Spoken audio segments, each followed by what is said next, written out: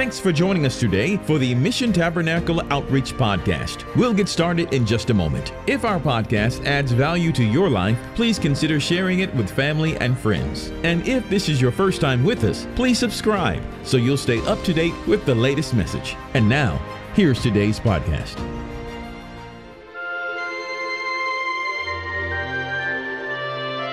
Hello everyone, this is Kelly Brooks with Mission Tabernacle Outreach. I'm overjoyed you are joining us today for another episode of Connection 21. Today we will be continuing our review of Matthew chapter 10, verses 24 through 42. Jesus is not instructing the disciples. He says the disciple is not above his master, nor the servant above his Lord. Jesus was persecuted when he walked this earth. The disciples had to be prepared for this as well. We also will be persecuted if we stand for the things of Christ. To be like Christ is the highest honor we could have in life. This should be our goal. It is a command to be like Jesus. Verse 26 stands out to me. When you go through persecution, remember not to fear those who are persecuting you. There is nothing hidden that will not one day be revealed. Jesus knows everything. He knows the true intents of everyone's hearts. Never fear standing for the Word of God. The truth will be revealed in God's timing. What the Lord reveals to us in private in our prayer time, we should proclaim publicly. Do not fear what men will do to you when you stand for God. We should only fear God, who has the power to cast our body and soul into hell. In verse 29, sparrows were not worth much money to men, but God had each one in his sight. Not one fell without him seeing it. Even though God cares about each sparrow, he says we are of more value than many sparrows. If God takes care of the birds, will he not take care of us? God cares so much about us, he even has the very hairs of our heads numbered.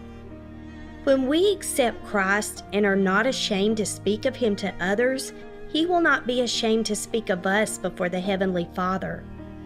If we deny him before men, he will also deny us before the Heavenly Father. So many today think that God is only a God of peace. He came to bring judgment to those who deny and refuse him. Read verses 32 through 39. Following Christ will not be easy. Jesus even points out that the very members of your family will turn against you because of your faith. You will face world persecution, family persecution, even at times persecution within the church. Preach without fear. Be consecrated to the Lord without fear. Have fearless faith. Be bold with your confession of Christ. Put God first above all. Bear your cross daily. Follow Christ unconditionally and deny yourself always. Jesus tells us in verse 37, we cannot love our father, mother, son, or daughter more than him. He must come first in all things. We must take up our cross. Faith in the cross is above everything else. We can only follow Christ if we place our total trust in what he did on the cross for us. We have to be willing to suffer in our trials, just as Christ suffered for us. To fully follow Christ, we will lose in this life. We have to be willing to lay down things of this world for eternal rewards. Our reward is Christ Jesus. If we receive him, we also are receiving God the Father. A man who receives the message of a true minister of the Lord will receive a reward. We must have a relationship between ourselves and the Lord to know if a minister is a true minister of the gospel. Discernment in the ministry is very important. Even the smallest deeds done for the Lord will be rewarded. Anything we do in the name of Jesus and with the heart of Jesus will be rewarded.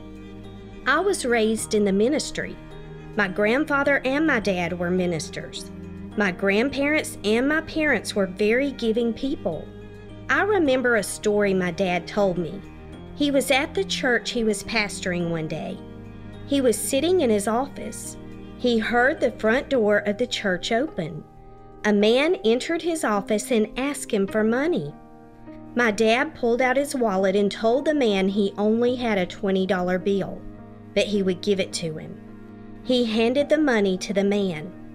The man walked out of the office. My dad said he did not waste any time. He went after him to invite him to come to church. He said when he exited the office, he did not see the man anywhere. He said there was no way he had time to get to the front door. He searched the church and could not find him.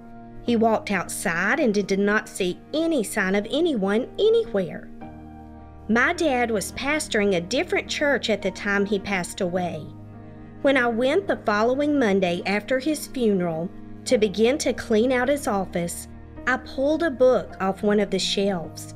The book fell open and out fell a $20 bill. I have never forgotten that story. The Bible tells us in Hebrews 13:2, "Be not forgetful to entertain strangers, for thereby some have entertained angels unaware."